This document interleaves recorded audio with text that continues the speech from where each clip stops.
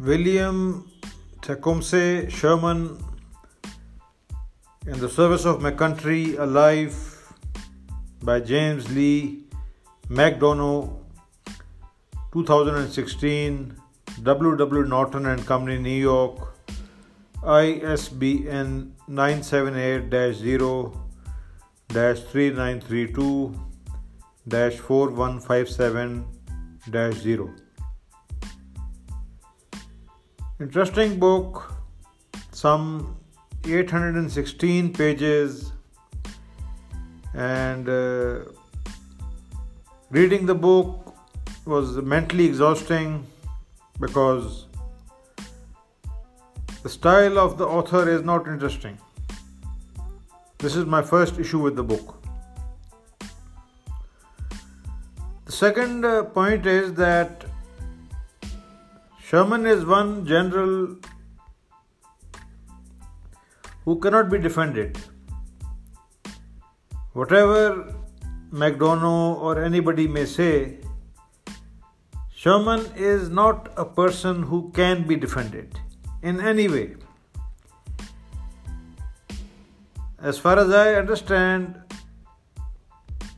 he indulged in excesses and in atrocities which were entirely preventable.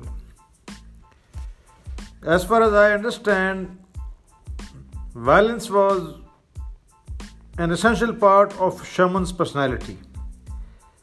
And Sherman had to be violent and he had to indulge in atrocities, whether the people he was dealing with were whites, as in the US Civil War, or the Native Indians in the American Indian Wars. Sherman was a man who would commit excesses. And here Sherman cannot be defended. The second issue with this book is that although it is very interesting, there is hardly anything new in the book, although 816 pages, hardly anything new. And the problem is with the neutrality of the author. He seems to be a Sherman lover, and he has to glorify Sherman, whatever Sherman does. I mean,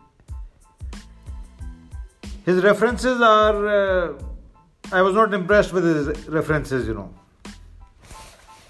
The book is voluminous. He has done a lot of work, but it was a waste of time reading this book, and I wanted to read a new defense or a new analysis of Sherman.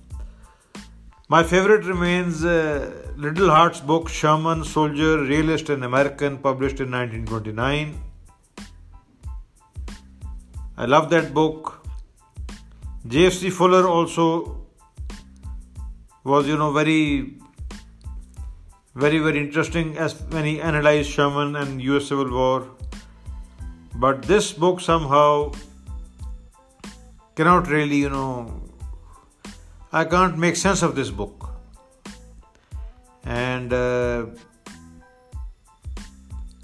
I would say that any author should avoid Sherman, because this is one man who cannot be defended, firstly. And secondly, all the atrocities that he committed were entirely avoidable and preventable. And mentally disturbed, dysfunctional man, most hated in the American South.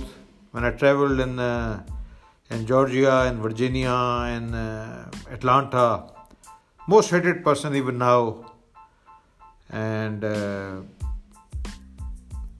by and large, it was a disappointing reading, although I bought the book with great interest, and I was expecting some very interesting analysis in 800 plus pages, but